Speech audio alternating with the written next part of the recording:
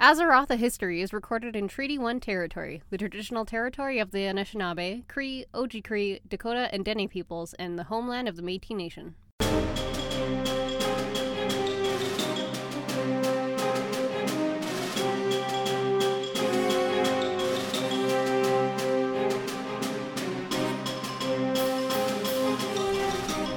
Welcome to Azeroth: A History, a look into the history of Azeroth and how it pertains to World of Warcraft today.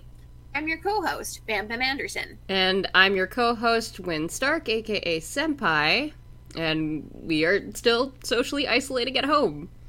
And Yes, indeed we are. And my cat's food is right below my desk, so if he comes through, I'm kind of not sorry, because he's adorable. No?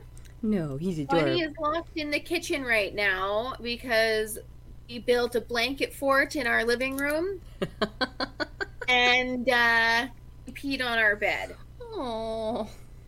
So he needs to be downgraded because that was a signal of dominance. So, like, he's not Alpha Bunny in this house, no sir. Absolutely. I mean, you guys did name him Lucy. I am well aware that we brought this on ourselves with our name choice. So, you know, his space has been downgraded. He has the whole kitchen. That's still lots. That is still a lot, so yeah. And I get to keep my blanket fort up. So there you go. Yeah. Alright, so with it being the month of May, Yes, indeed. that's my birthday month. Oh, yes, it is. And because I get to make the schedule, I get to choose what we talk about. So we've talked about him before in bits and pieces, but we actually get to talk about him on his own and with kind of really big thing that he did. We're talking about Illidan. Illidan. In case nobody figured that one out. Because I love Illidan. Alright, so we're going to reiterate a few things that I don't remember if we went into full detail in. It's been a while since I listened. But starting with his birth, Night Elves were typically not born... They were typically born with silver eyes with very few exceptions. So Ashara being one of them. As well as Illidan Stormrage. And his twin Malfurion was not. Like, one twin has silver eyes, one twin does not. Yeah, one twin has gold eyes. So Illidan has the gold eyes. Gold eyes. Yeah. Gold. So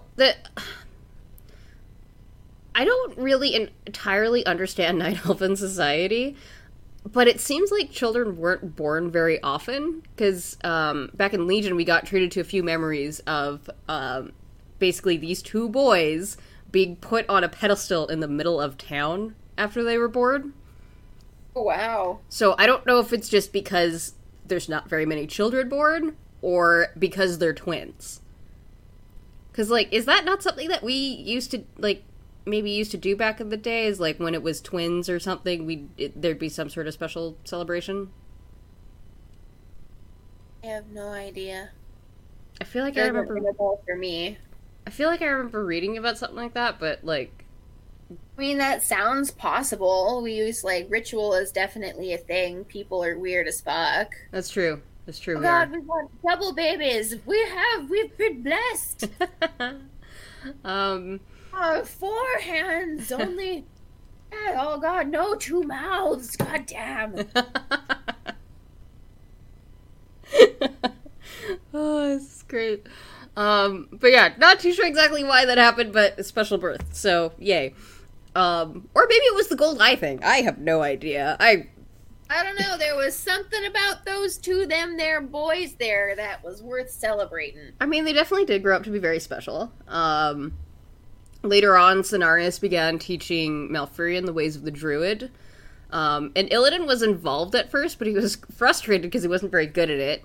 But he was gifted with, like, arcane sorcery and that kind of magic. And so he kind of gravitated towards that way.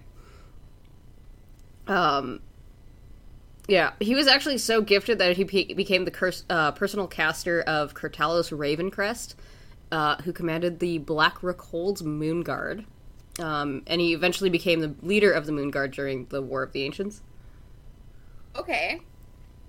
I also want to mention here, it's very fitting that I've leveled 3 druids. I've leveled Boomkin, which is like a ranged class. You pew with like moonlight and stuff. And I've leveled Feral, which is a cat, which you just scratch at shit and make things bleed. I hate druids, and it's very fitting that I love demon hunters. And I know this makes no sense to you. All right, not gonna lie, you lost me at Pew Pew Mooncloak. You know what? That's fair. You know in Illegal Danish when she's doing that moonfire spam at the big machine? Anna? Okay, well, she's a druid. Okay. And I don't like playing druid. I don't like it. I mean, that's fair. Sometimes you don't like doing the stuff, so I don't like a lot of things. That's fair, and yeah, it's very fitting that I love demon hunters. They kill druids? No, just the history between Malfurion and Illidan were just so great. Like, I don't know, it's a very funny thing to me that like I can't stand druids.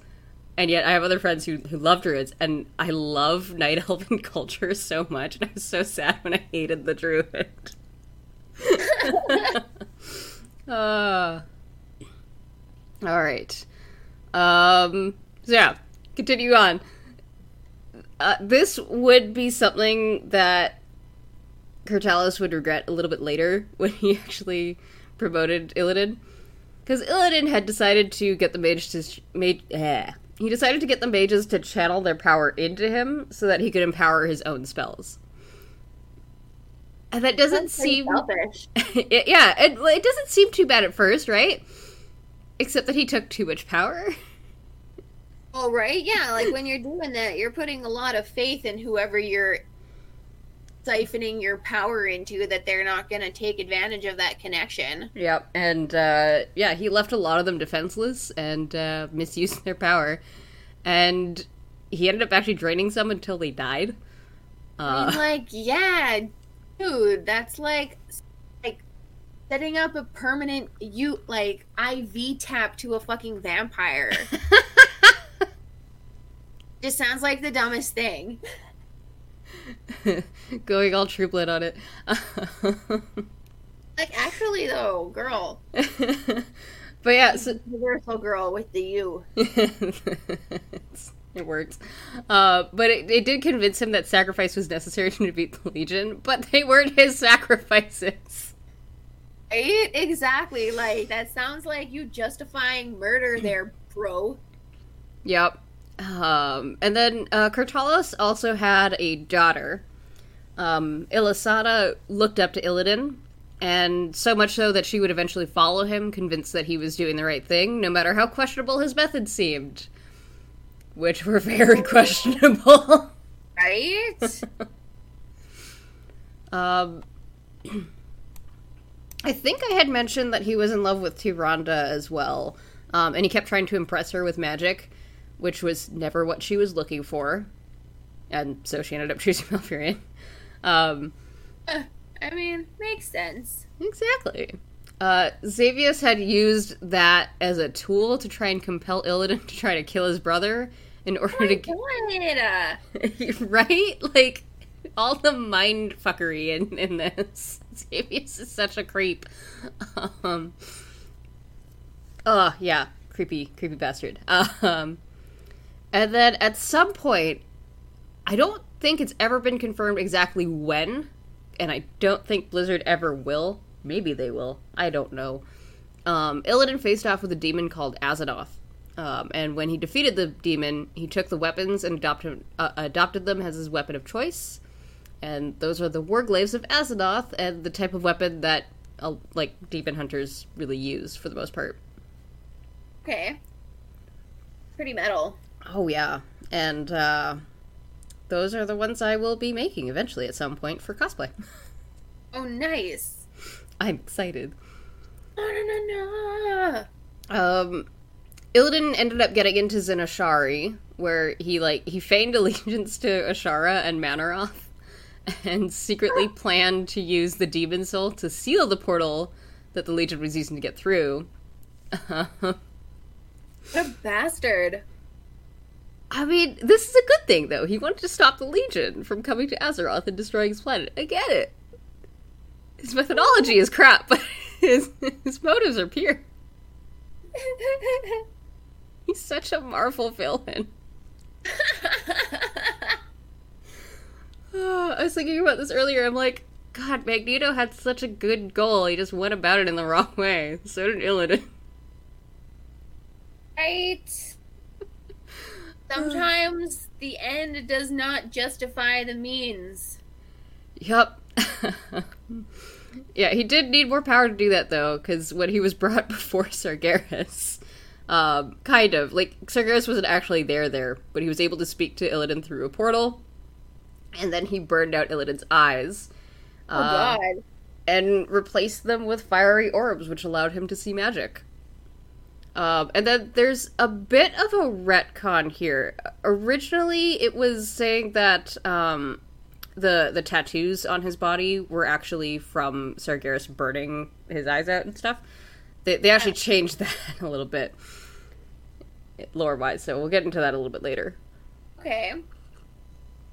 And then he started wearing blindfolds as well to cover his, like, basically just open eye sockets, but you can still see the fire that shows through, like, his eyes kind of glow green.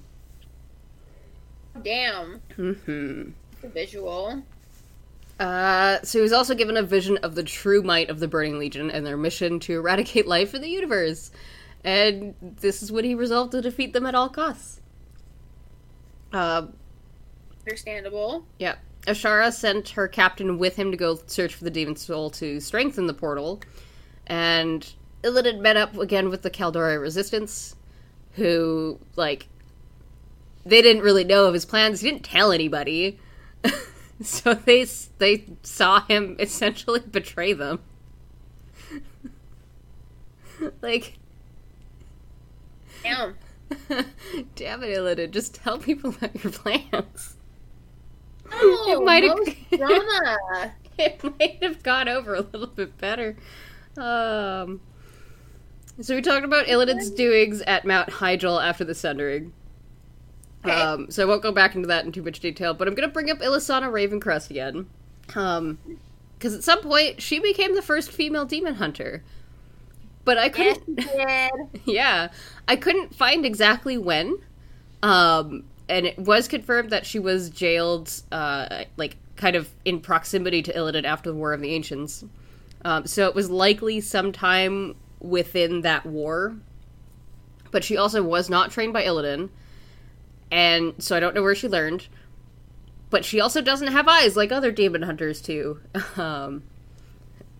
And I can't think that it was the way that demon hunters learn later on. Which we will get into in a bit. Before we get there, though, during the Third War, Tyrande frees Illidan from his prison because the Burning Legion is back. Okay. I'm gonna skip a little bit of kind of what happened there because I want to go into another story with that in another episode.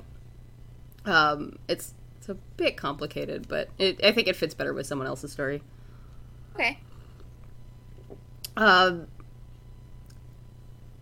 So he led a force of night elves into the Fellwood, where he encounters Arthas. So this is their first meeting. We've glossed over the story of the past, so we'll talk about it here. Arthas ends up telling Illidan about the Skull of Gul'dan, who's the orc that originally corrupted the majority of the orcs. Okay. After he was killed, the skull was brought to Fellwood, and that's what is corrupting the forest here, is this skull. No. But if the skull is destroyed, the corruption would stop, which is great. Oh, yay! But Illidan... Up. Yeah, but Illidan also doesn't trust Arthas. But he no. ended up kind of taking the bait anyway and sought out the skull. And then when he finds it, he absorbs it, or absorbs the power in it.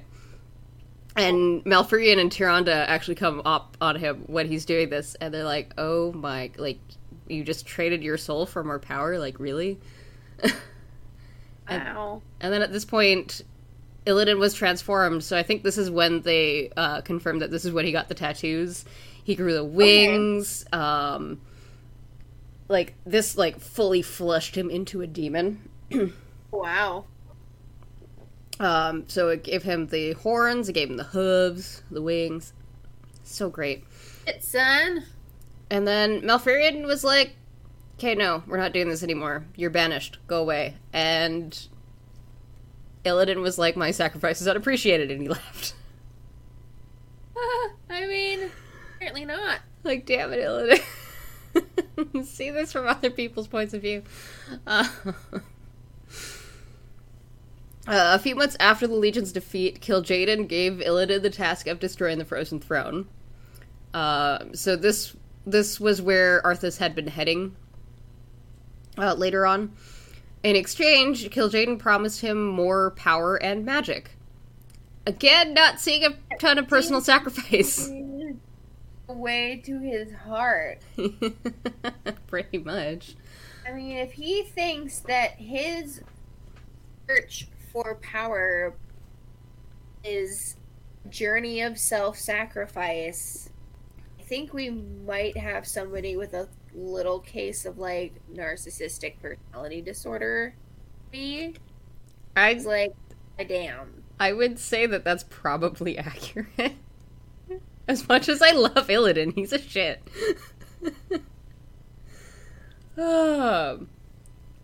Narcissists are good at getting people to love them because they feel like they deserve it.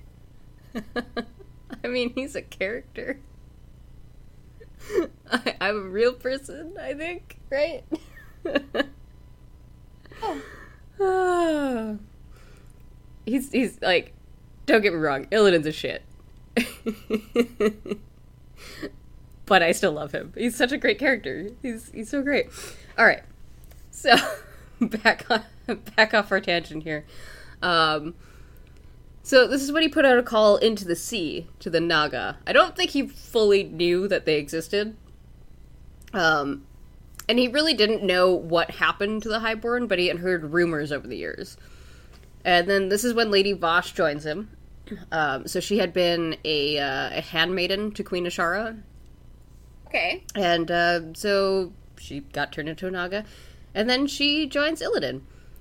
And this is not because of any kind of shared history between them. This isn't because, like, oh, Illidan's a powerful sorcerer or anything like that. The old gods are creepy and putting their tentacles all over that button and leading on it. So they, essentially told the Naga, like, yeah, go join him. Ensue chaos. Stupid old gods. I love them. They've got a good vibe. They're so creepy. Exactly. Okay, so he also recruited some of the satyrs, and the corrupted furbolgs. Big boys! Yes. Not entirely the way you think of them, I know that. We've talked about this before. But yeah, so... Well, we can be on different sides of the same page. That's totally fine. This game is rated T for teen. So some of the satyrs, he ended up recruiting them, as well as some of the corrupted furbolgs. Now we haven't talked about furbolgs. They're basically like sentient bear people.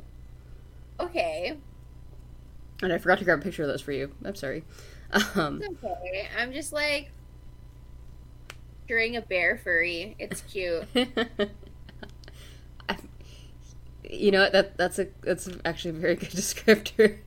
I knew it would be. That's why it's such an attractive thing. Yeah.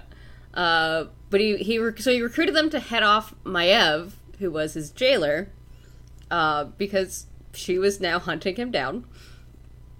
And then he hijacked a boat to set sail. On a boat. I might need to make that a thing.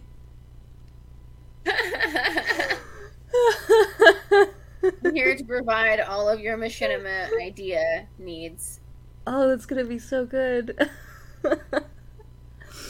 It probably won't be a full video, but I think I just need to make a picture of just Illidan on a boat with Lonely Island. I think would be great. Oh, right? You could just make it a GIF. It'd be perfect. Or if someone beats me to this, all the power, do it, please. I want to see this.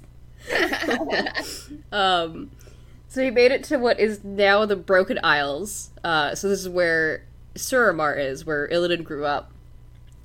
Oh, snap. Doing a little homecoming, being like, see, I knew I'd get away from this small town, and look at me now. I'm so much better. Basically. Got wings and these hooves. Oh, fuck yeah. He didn't get into the city, though. The city, they had closed themselves off at this point. So they were still, like, the big bubble. Oh, yeah. So he couldn't quite do that. But he was hunting down another relic, the Eye of Sargeras. Okay. Which would later be used to try to destroy the Frozen Throne. Maiev followed him, and they battled. And then Tyrande and Malfurion show up with reinforcements, but Illidan was able to get away and head for Dalaran and start using the Eye of Sargeras. We have talked about this before a little bit, we didn't go into detail. This was the spell that ended up actually just weakening the Lich King's hold, because he didn't end up being able to finish it. Because he got interrupted. Okay. But this was what, like, let Sylvanas kind of break her hold. Break the Lich King's hold on her, as well as a lot of the other Scourge that became Forsaken. So, yeah. So, he did some good there, I guess.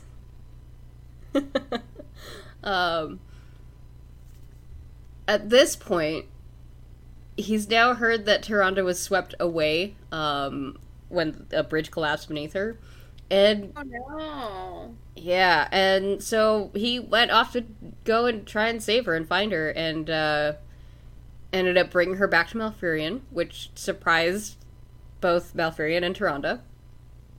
And so they kind of came to, like, a ceasefire agreement. Malfurion's like, yeah, you could go, but you can't threaten the Night Elves again. And Illidan's like, alright, that's fine. Peace. Bye. You never. Basically. So, Maiev finally caught up with Illidan again at this point. And she's pretty rightfully pissed. Basically, she just sees that he's, like, murdered so many Night Elves. She only sees him as a betrayer, and that's it. Which is kind of sad. That's fair. It really is. I don't know. Maybe over the 10,000 years that she had him in prison, maybe if she talked to him, maybe this way might have gone differently. Who knows? Regardless, she disagrees that Illidan should be free and continues hunting him as he goes to Outland to put some more of his plans into motion. She was able to catch up with him and capture him again. And then this is when Kael'thas and Vashj end up coming onto Outland and saving him. Okay. And when Kael swore fealty of the Blood Elves to Illidan in exchange for some sort of treatment for their magic addiction. Which obviously was not a proper treatment for magic addiction. Oh, you're addicted to magic? Hang out with me. I got your fix. Okay, Tiger King. Oh, shit.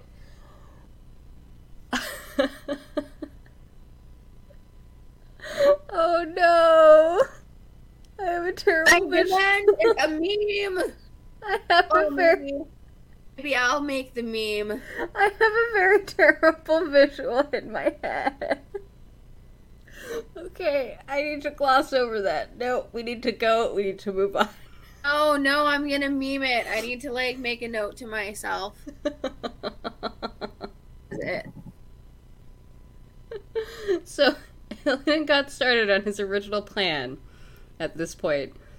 To rid Outland... I guess not original plan, but like, main goal at this point. To rid Outland of the Burning Legion. And he had the intent of keeping himself safe from Kil'jaeden. So, they ended up at the Black Temple, where the Pit Lord Magtheridon sort of, like, kept his base of operations. When they got there, Akama came to greet Illidan. So Akama was a Draenei, except kind of not. What happens to Draenei is when fel energy corrupts them, they kind of morph in different ways.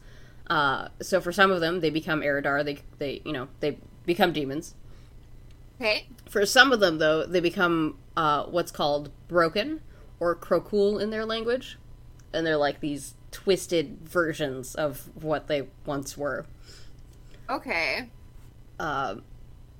Yeah. So he pledged his tribe, the Ashtongues, to Illidan. And then with Illidan taking over the Black Temple, he hoped that the temple would be returned to its original glory as the Temple of Karabor. But that would not happen. But he had hope, but it wouldn't happen. Sorry, Akama.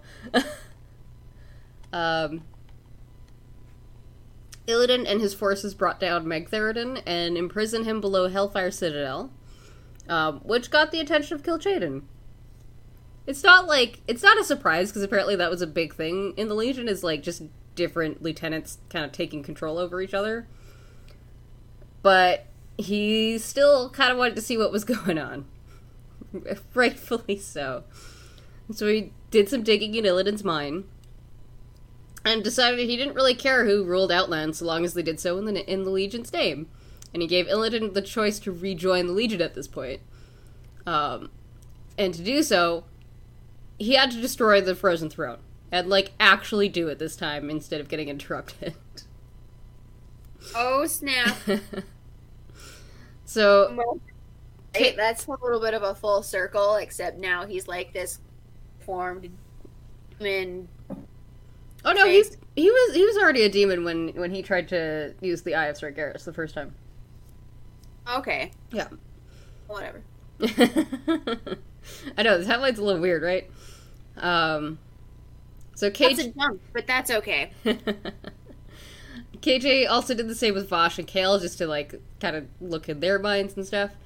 And he kind of felt okay that they were sworn to Illidan, because they showed promise. Whatever that means to a demon, Kil'jaeden's also creepy and weird. There's lots of creepy weird. So much creepy weird. This is also where we've seen some of Illidan's mastery.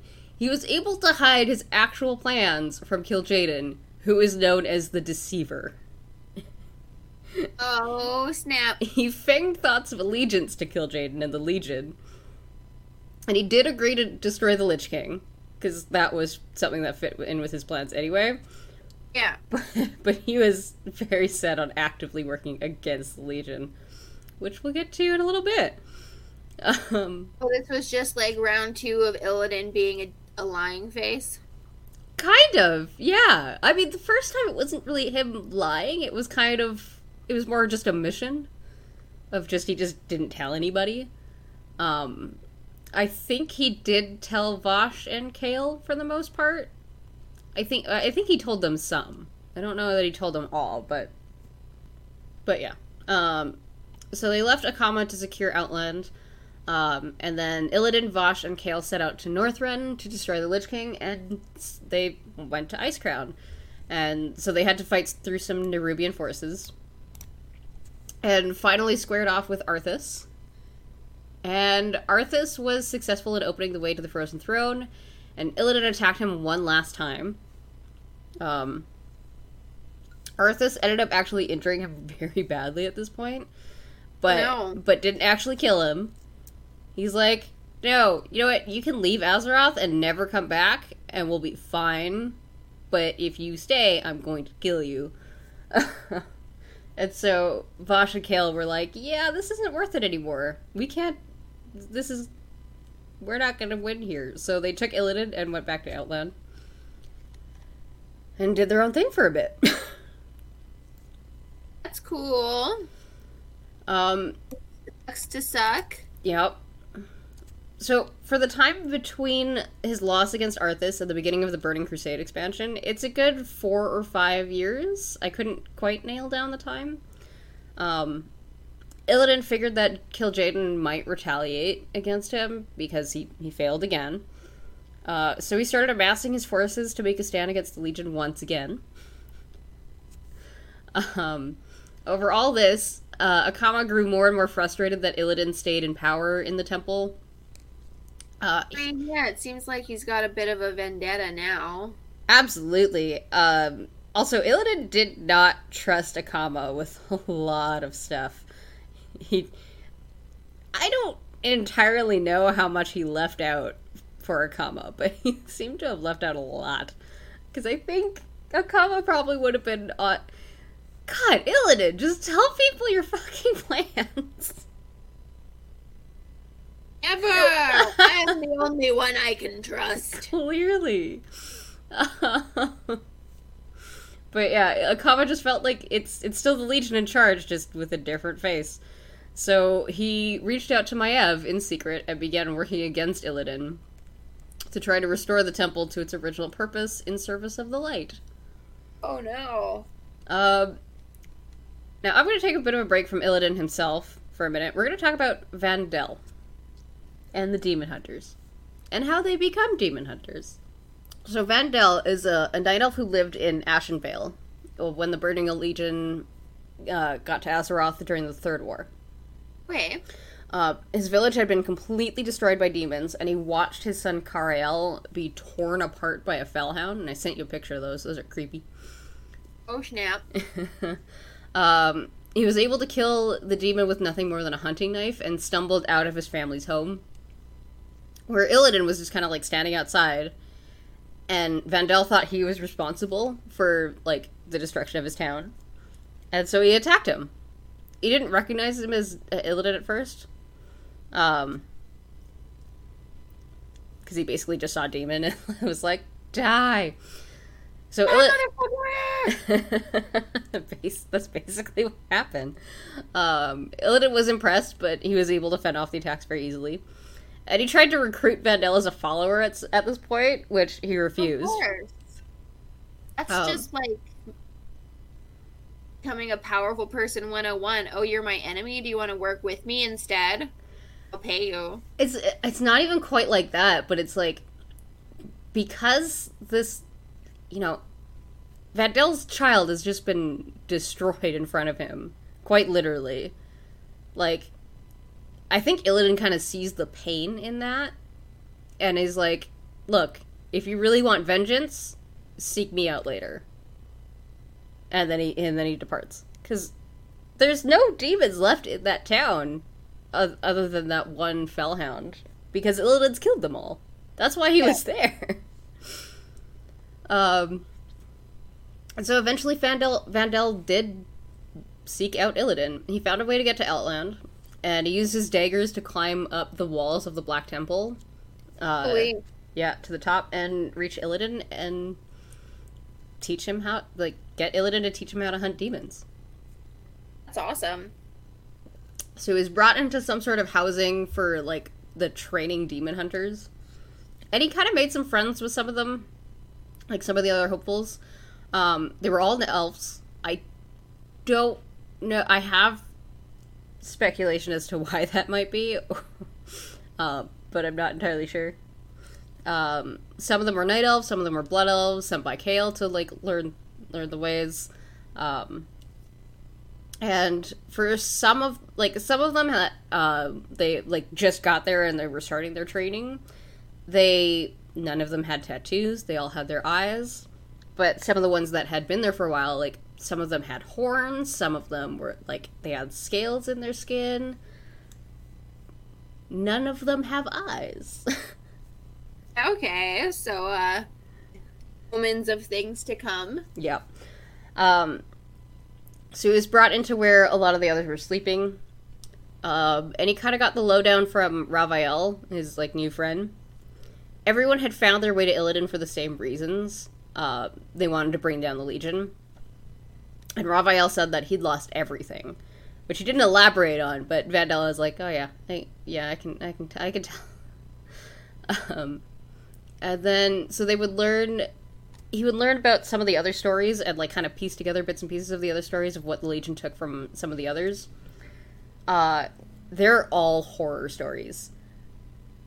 And, like, the way William King wrote the Illidan novel, like, it's really good and really dark. But, like, man, some of those stories are heartbreaking.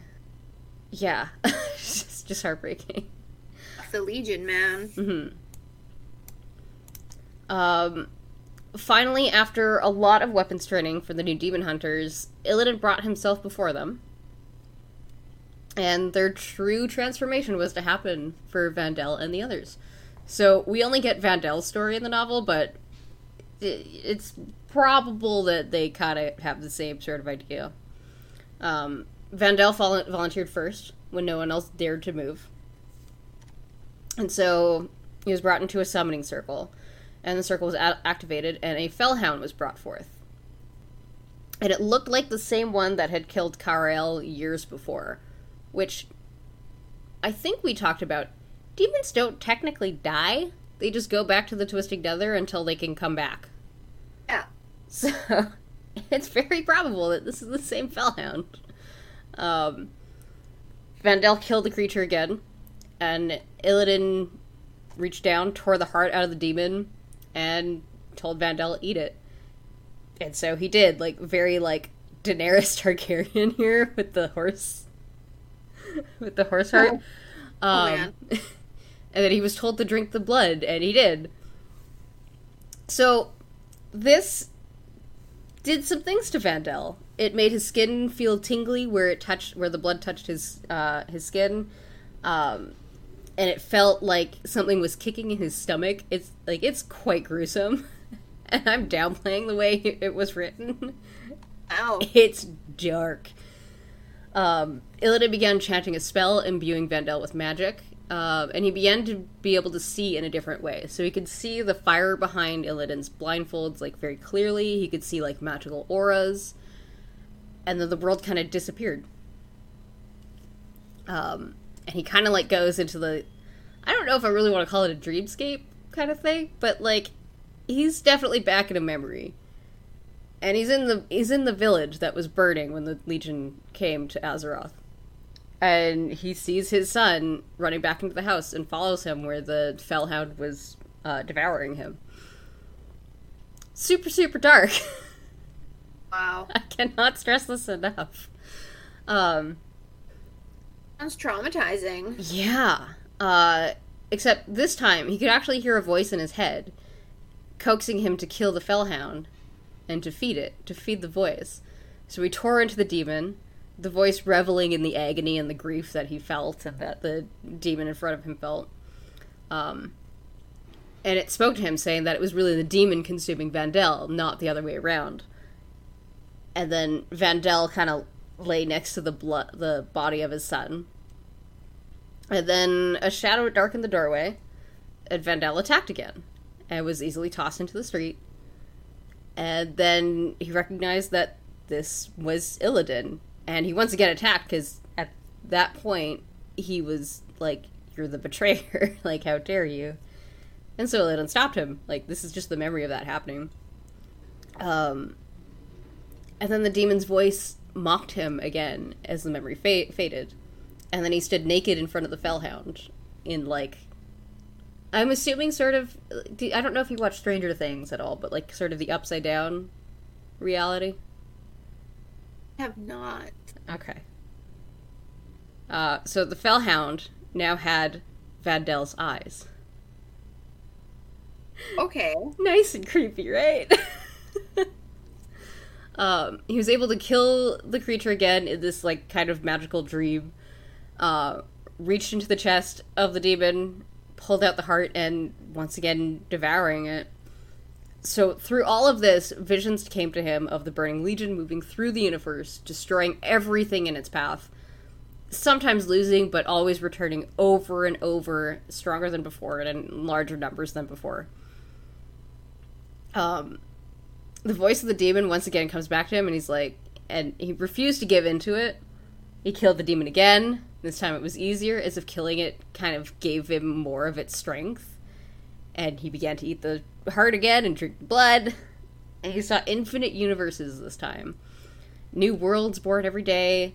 Demons, the Legion, over and over. And each time he felt himself die a little inside each time as different worlds were just destroyed. And the demon kind of reveled in this. And then this is kind of when Vandal realizes, oh, wait. This is what made Illidan make the choices that he made.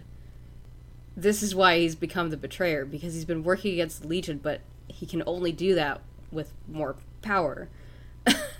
So it kind of makes sense. So he finally wakes up, and he couldn't quite remember all of it, and he was kind of thankful for that. He brought his hands up to his face, and his eyes were gone. Basically, what happens with demon hunters is they try and claw out their eyes to stop them from seeing these visions of the Legion just running rampant through the universe. Wow. This is dark, right? so dark. Some heavy shit. It's so dark. So yeah, this is kind of what all demon hunters go through. It changes them. They don't have eyes in the literal sense, and it gets replaced with Felfire, which it does allow them to see, but it's different than the way a normal person would see. Yeah. Like when Vandal wakes up, he sees flickers of light, and then he tries to stand up, and he falls, and he hits his head. Tiny flickers showed up when he hit his head. And it does take time before he like fully comprehends it. Yeah. It makes him very dizzy and sick at first, and he also does still have that demon at the back of his mind trying to control him. Uh-oh. Yeah, there was a show that I had watched at one point. Wait, did you watch Full Metal Alchemist Brotherhood? Oh. Oh. Okay. Damn it. I think that's the only show that I've seen with anything kind of like this, with someone just kind of like waiting for your sort of control to just wait just a tiny bit, just so I can sneak in there and be like, I can still do this. So it takes time for demon hunters to actually get used to seeing this way, and like this is their reality every day, fighting the demon within them for control. That's like work. Yeah. It's also not the end of them becoming a demon hunter, because they still get their tattoos. Now, I only have one experience of getting a tattoo, and it's nowhere near as bad as what's described in this novel. It's bad. Because, like, they're essentially, like, burning it into the skin, but it's what helps anchor the demon and keep it under control. So, yeah. So it makes sense that it would hurt a lot more, but yeah, like, getting a tattoo, absolutely nothing like that. You're not wrong. Getting a tattoo is rather, like, really not that bad at all. I think the worst part, like, towards the bottom of it, and then towards the top of it, it, like, kind of, I guess it hit a nerve that goes up into my elbow and then down into my wrist. That was a bit annoying. That's it. Felt like scratching. It wasn't that bad at all. The worst part was, I don't even have hairy arms, but the worst part was the hair growing back in. Which sounds like such a baby thing to complain about. But yeah, so this also spurs changes in their bodies. So most of them grow horns, their skin becomes scaly, their hands and feet become claws, their teeth morph and grow fangs. Most demon hunters also cover their eye sockets with blindfolds, which, I mean, obviously doesn't obstruct their vision at all, just kind of makes things a little bit more comfortable for other people. Eventually, the demon hunters continue to train, including Vandal's friend Ravael, and the demons inside them keep putting, like, temptations in front of them, like, go ahead, do this thing, and they like part of their learning is trying to curb that temptation. And is learning some of the abilities that they have now available to them. Well, that's good that they've developed techniques to overcome that. Mm-hmm. And it doesn't work for everybody, but it's a learning process, right? Yeah. One of these abilities is they can devour bits of their enemies to heal themselves. Oh, shit. Yep. So this is why I made the soul shard cupcakes. Because Demon Hunter, yeah. why not? And then for Vandel, this came to a very real lesson in a sparring match with Ravael. Ravael ended up giving way to the demonic soul within, and he transformed into his, like, demonic form, and, like, it's super cool. So we get hooves when we do that, we get the wings out, it's like, we get really, really scary demon. Oh, snap. And despite the spells on their weapons specifically used to blunt them, to make them non-lethal while they're essentially taking this exam, Ravael is able to break through it and start, like, really attacking Vandel. And Vandel ends up killing his friend and devouring his soul to heal his wounds, claiming victory. Oh, no. Yeah. It's so dark shit, man. Right? Alright. Damn. I think it's time to take a break from some darkness for a little bit. And I think we should check the auction house. Oh, boy. Da, da, da. You had to scroll up again, didn't you? Yeah. If you like what we do, consider donating through our Patreon at patreon.com/senpai and bam bam. Senpai with 2 P's. If you're unable to do that, we would also appreciate a review on Apple Podcast, Podchaser, or any other podcast service you use. It helps open us up to a wider audience. You can also share us with your friends, family, guildies, whoever. Perhaps you could write the link on a piece of paper and tape it to your door. Who knows? Your mailman can get it. Social distance harassing. Go to Exactly. this podcast. Like one of those like bulletin boards where you have like the bottom of the paper has like all the notches cut into it, so you can have our URL on one of those. You know what? I'm honestly thinking about doing this because this will get me to go check my mail. Well, see, it'll be good for everybody. Also, have a new patron, Ranka. I hope I pronounced that properly. They didn't get back to me on how to pronounce their name fully, so yeah, Ranka, thank you for joining us, and we hope you enjoy everything that we're doing. Thank you so very much. So catch our Machinima with Bam Bam series, which is available early to patrons and goes up weekly on Tuesdays, and then a week later for everybody else. If you have any suggestions for that, we'll take them on Discord or by email. Oh, I should have edited this message, because last month, for our 1 year, we had not last month, sorry, that was in March. We had a special one for everyone, which was me getting Bam Bam to watch Illegal Danish. And so that's up on YouTube if you want to go watch it. It was fun. Illegal Danish is so good. Also, if you want to get in touch with us over on Discord, there will be a link in the show notes on the website to join that. It's open to everyone with a patron-only section. I'm also going to note, I've linked Discord with my streams, which is now an affiliate stream.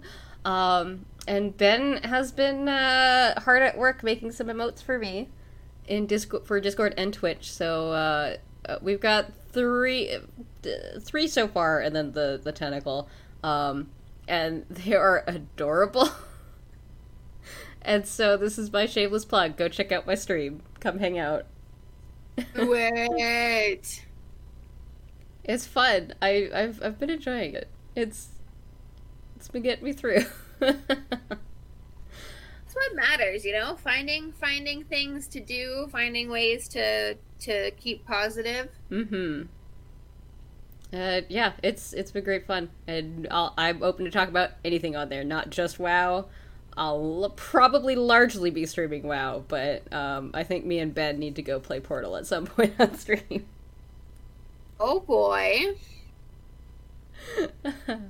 Alright, let's get back to our demon hunters. So later on, Illidan takes his new demon hunters on a mission.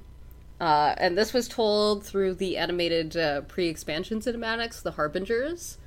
Okay. One of the Night Elf women, who I did make sure that this was her, it's Corvus Bloodthorn. She asks what makes them different from the demons that they hunt, and he doesn't answer right away, and then just leads them through the portal.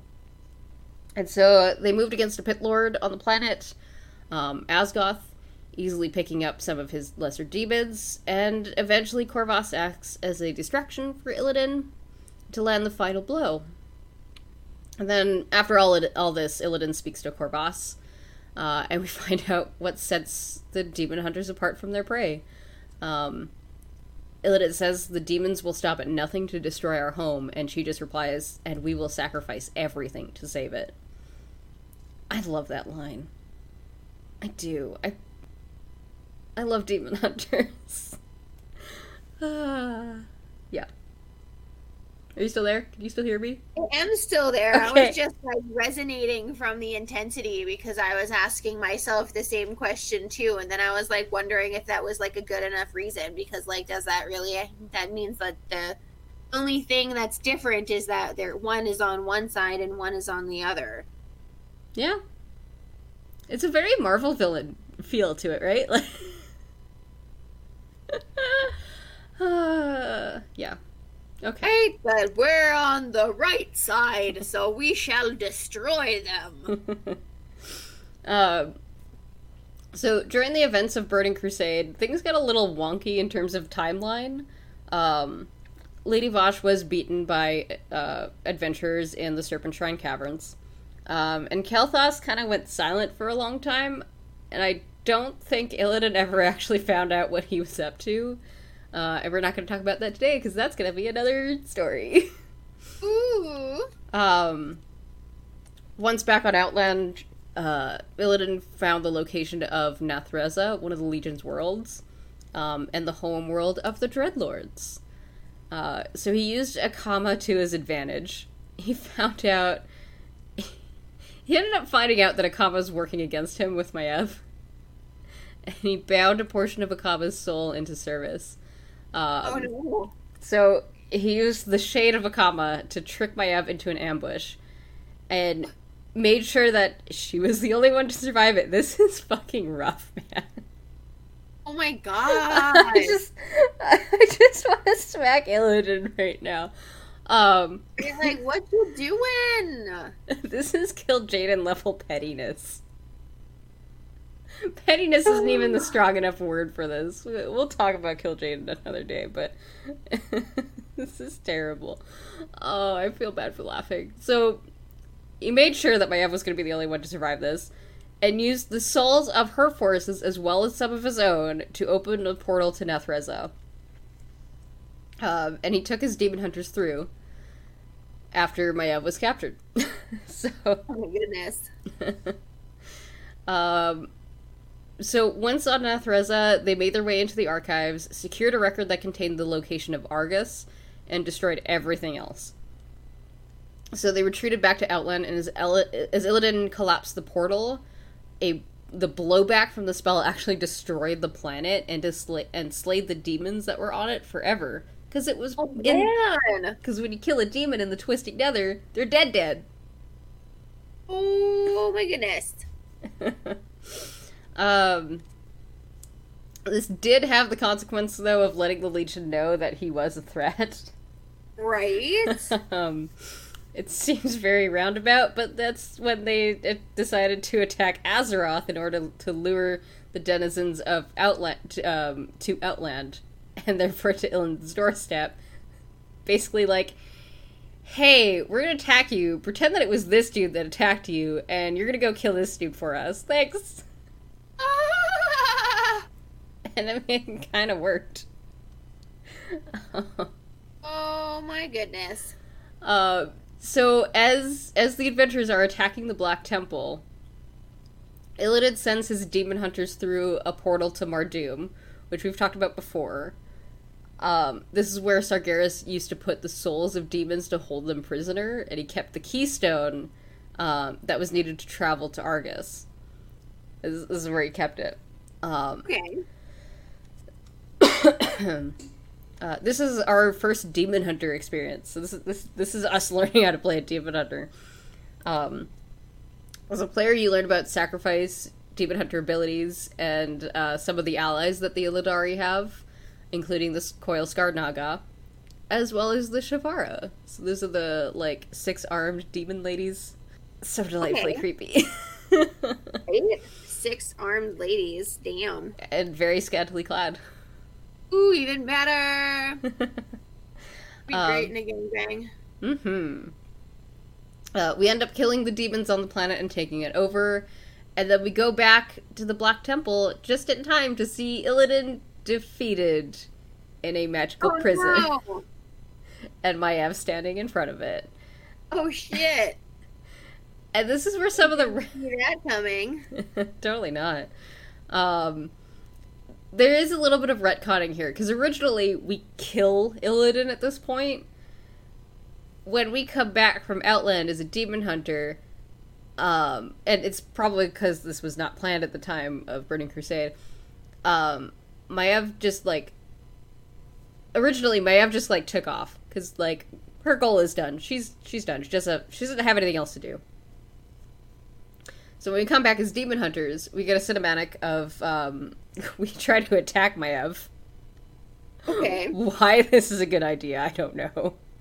But she very easily just, like, fends us off. And then jails us. So, great. Oh, shit. So we're woken up a few years later, still in our prisons, by Maiev.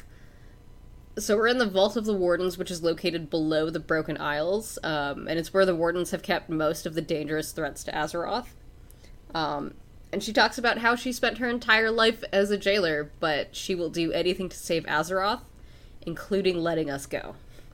Oh, shoot. So we start by freeing 2 other Illidari, and we figure out why Maiev would actually set us free. Like, we're her most hated enemies, and yet she's letting us go? Oh, wait. The Legion's probably here, huh? So we work our way deeper into the prison where Maiev keeps Illidan's body. We meet up with her and break our way into the vault, which was locked by one of her wardens that was corrupted by the alternate Gul'dan. Okay. And the other warden and Gul'dan are making off with Illidan's crystal prison. And Maiev... Oh, no. It's terrible. And then Maiev follows them through the portals, and then we take care of the demons left behind and absorb their power. Because that's what we do as demon hunters.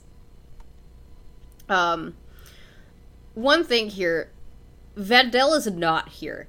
He actually never made it to Mardoom.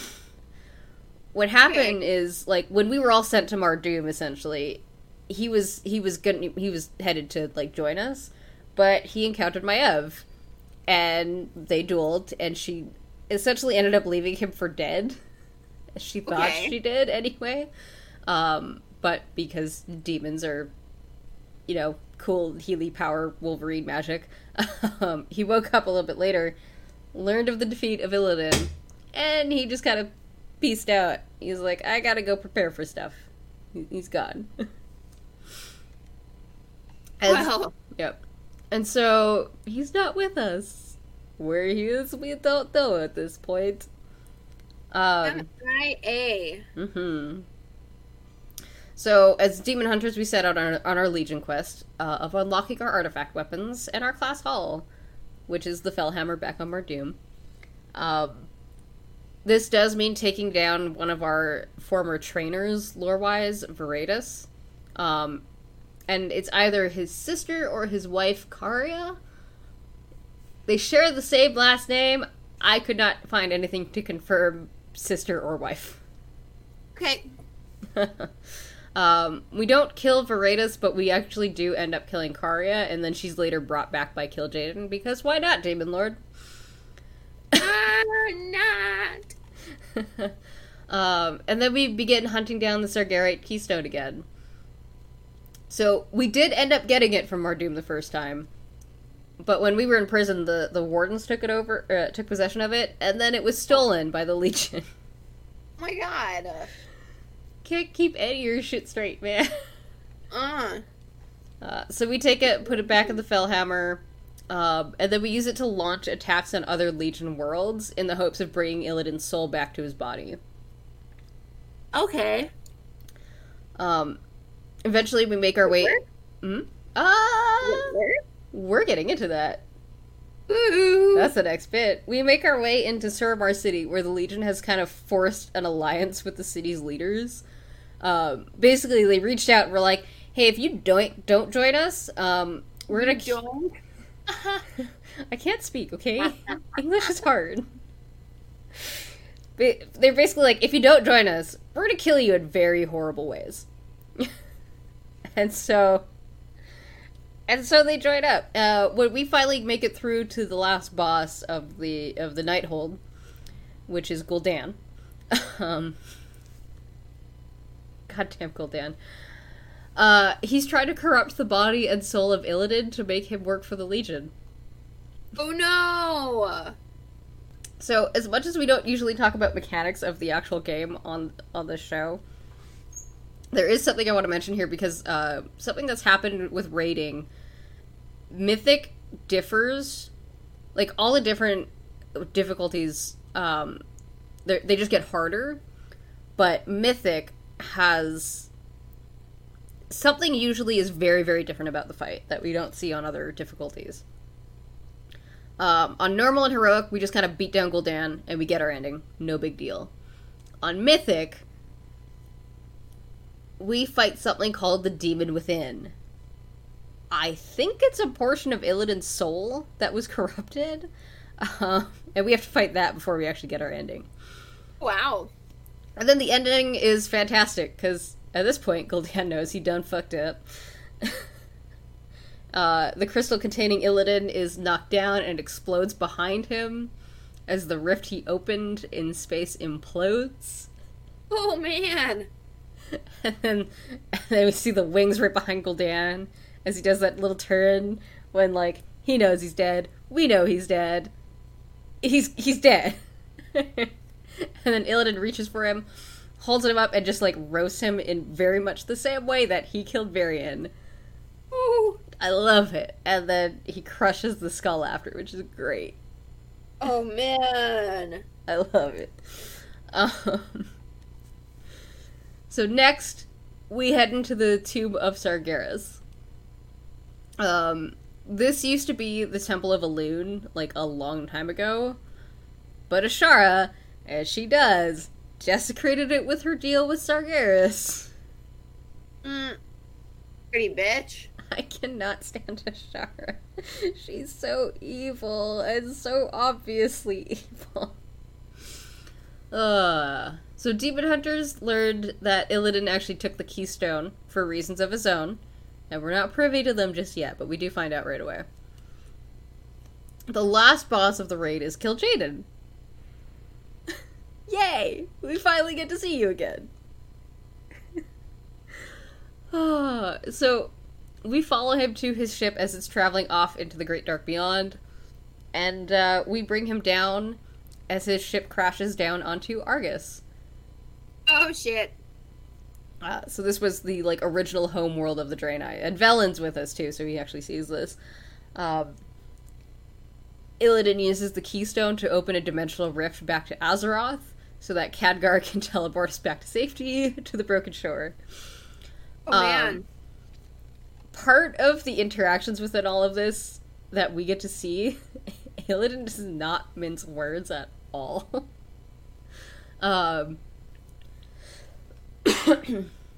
He finds that followers of the light, like Velen, are very much blinded by their faith, and he, like, actively tries to make Velen especially see that his belief in fate and destiny is too narrow. And there's, like, all sorts of amounts of sass from Illidan throughout all of this. I'm going to talk about it because it's great. Oh, man. So with the dimensional ship built by the Draenei, we head off to Argus. Illidan does help us a lot around Argus. He actually leans a portion of his own forces into some of the areas to help destroy and disperse the Legion. We also help resurrect one of the Naru, who we've mentioned before. They're the beings of light that the Draenei worship. And she believes that Illidan is some sort of chosen one, and offers to cleanse him of his scars and bring him back, like, basically give back to him for his repayment and sacrifices. Which he does not take kindly to. He ends up breaking free of, like, the kind of light halo that she's put around him, and she's attempting to purge his corruption, and he just, like, breaks free and kills her with I-Beam. I love it. Wow. I say her because I'm pretty sure I'm going by what the voice actor is, and that the voice actor is definitely a woman. Although I can't remember who actually plays her. Some of the others are understandably upset. And he once again reminds them that there can be no chosen one. It's up for all of us to fight for survival. And then with that, we head into Antorus, the Burning Throne. Dang. Yeah, so we work through the defenses of the Legion until we finally reach the kind of, like, stronghold itself. And this is where we come upon the Coven of Shavara. A group of 4 sister demons with they have 6 arms. And these 4 have proven that they're the most fanatical and depraved of Sargeras' followers. Okay. When we get there, they're tormenting the Pantheon, as well as our good old friend that we haven't seen since Wrath of the Lich King, Varimathras. Wow. The one who was once loyal, in quotes, to Sylvanas. Okay. The one that she, like, I think she actually killed him herself. Once we get past those fights, we make our way to the end of the area where the corrupted Agrimar waits for us. So, he's been tortured to the point where he sees Sargeras' way and joins him. Because that's a good way of getting followers. Right? On the way there, though, Velen starts talking about how if the Legion had anything like a holy place, this would be it. This would be it. And they'd sooner pluck their eyes out rather than look at it. And then Mr. Sassy Stormrage replies with, "Who could ever imagine such a sacrifice?" And this has come on. This has entertained me every single day I've seen it. It's so great. Like, oh, I love it. I think I'm just going to start calling Illidan Storm Sass now. You're not full of rage anymore. You're full of sass. So we bring down Agrimar and release his spirit, which again joins the Brethren of the Pantheon at the seat of the Pantheon. And then we transport there to fight the Titan Soul of Argus. And then we bring down this fellow Titan, or this Titan Soul, which has also been tormented and corrupted. Which, by the way, we should not have been able to do this. But we did. I guess I haven't been giving us enough credit before when I was like, we can't beat Ashara. We brought down a fucking world soul. Right? You got skills. So yeah, this should not have happened. But when we bring it down, the leftover energy of his is used to imprison Sargeras. And that's when we leave, except that Illidan doesn't move, and he's just, like, staring at the empty seat meant for Sargeras. And then he kind of talks about how every sacrifice has led him to right here. And so Velen kind of realizes he's not coming back, and he kind of seems a little sad. You kind of want to give him a hug.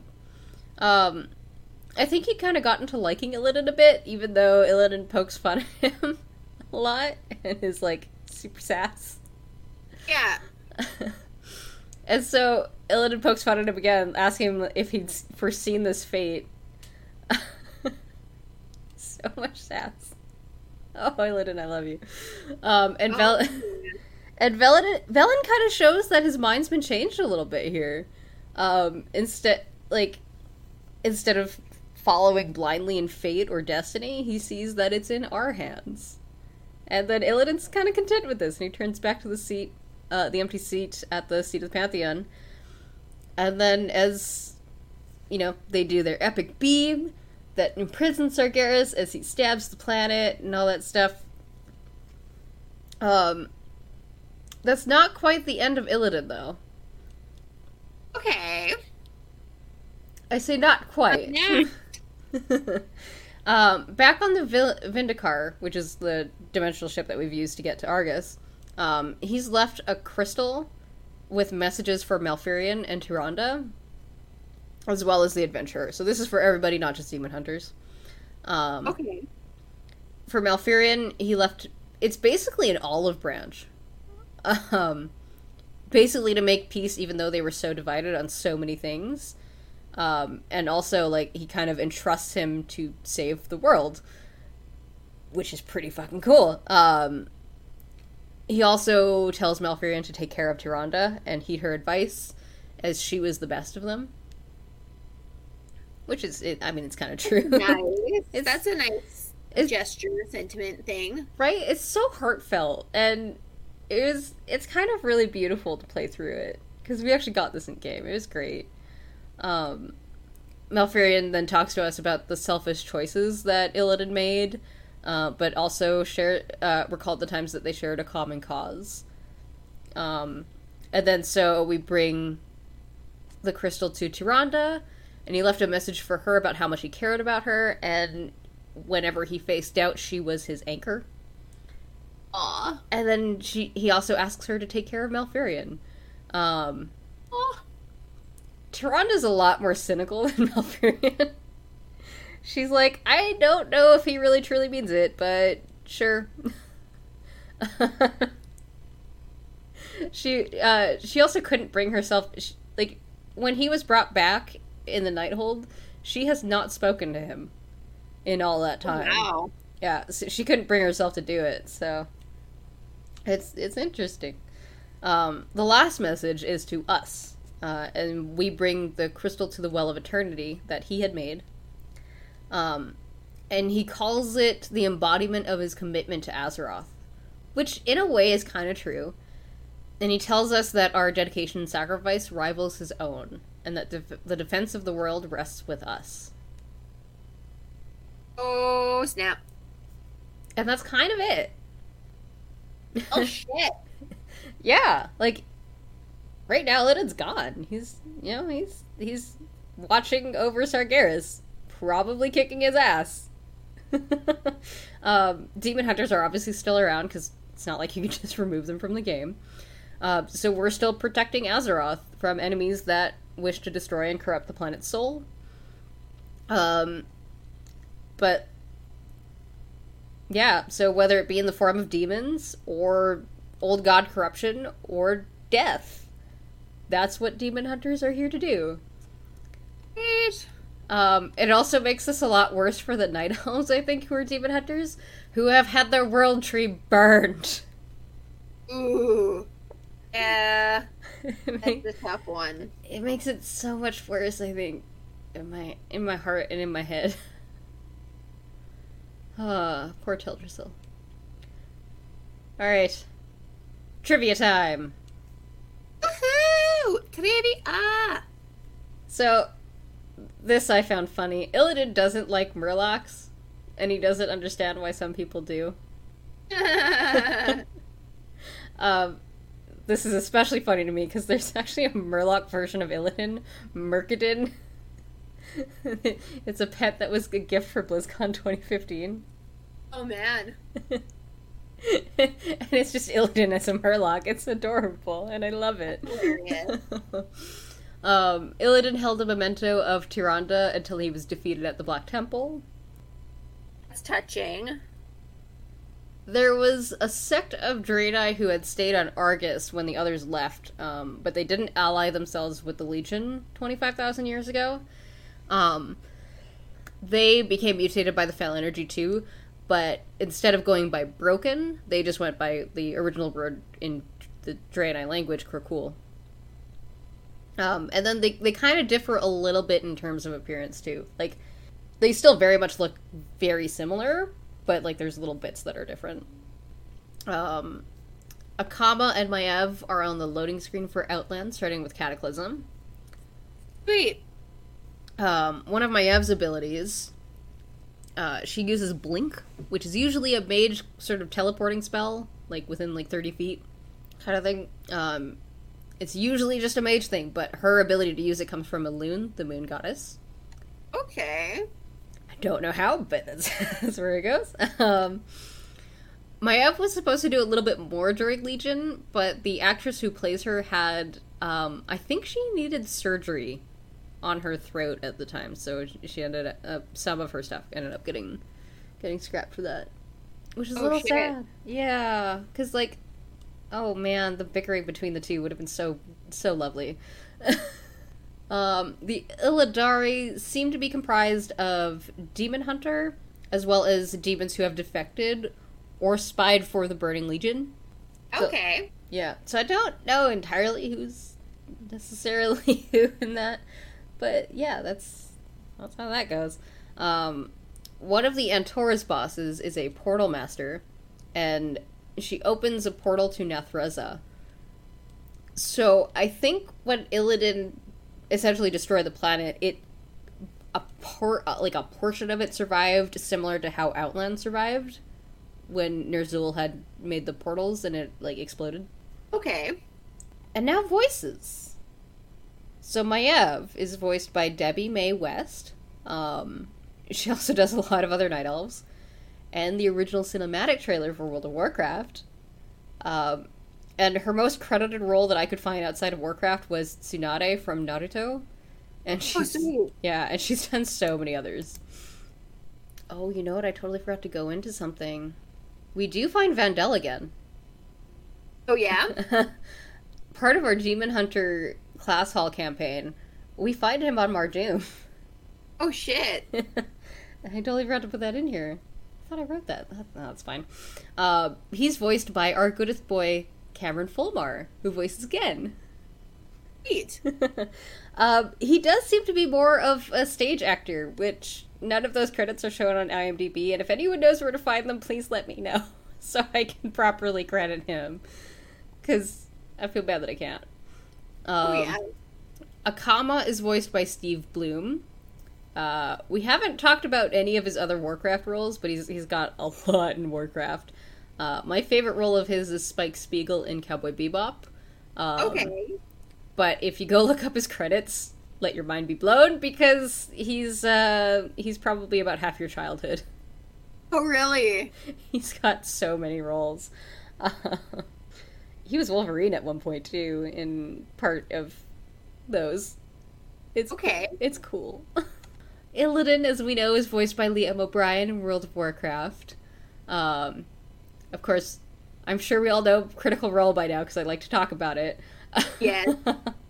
I'm gonna tell everybody to go watch Carmen Sandiego on Netflix, the new one, because he's in it, and it's awesome, and there's a new interactive episode. It's so much fun, and it's so adorable. I love it. Awesome. Velen was voiced by Alan Shearman in Burning Crusade. He's done a lot of roles, most of which I don't actually know outside of Warcraft, but I found out he was on an episode of Star Trek: The Next Generation. Oh, really? Yeah. He's in one of the Sherlock Holmes episodes. I'm like, oh my god, this is great.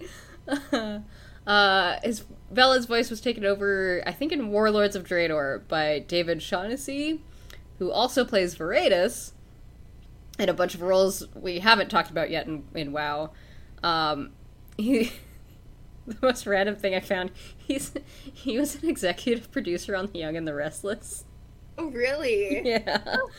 That's funny. Yeah, but his acting also includes Heathcliff in Big Hero 6, the movie and the series. He's the butler of the fourth wall breaking character.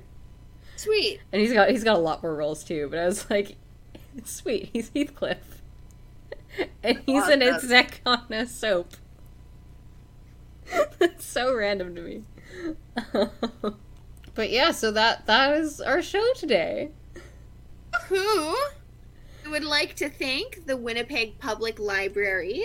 We usually record at the Millennium Library in their beautiful Idea Mill Maker space.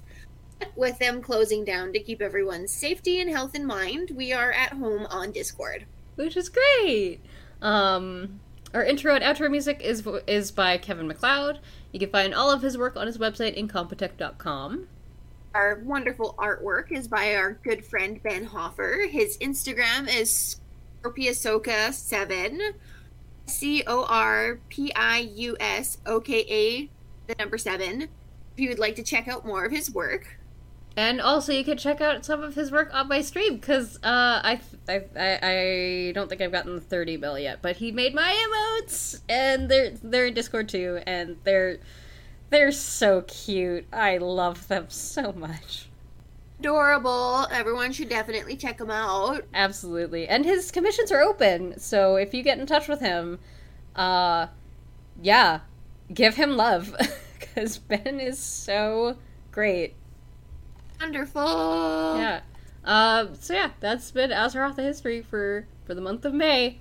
Woo! So yeah, I'm Senpai. I'm Bam Bam. And we'll notice you next time. Bye.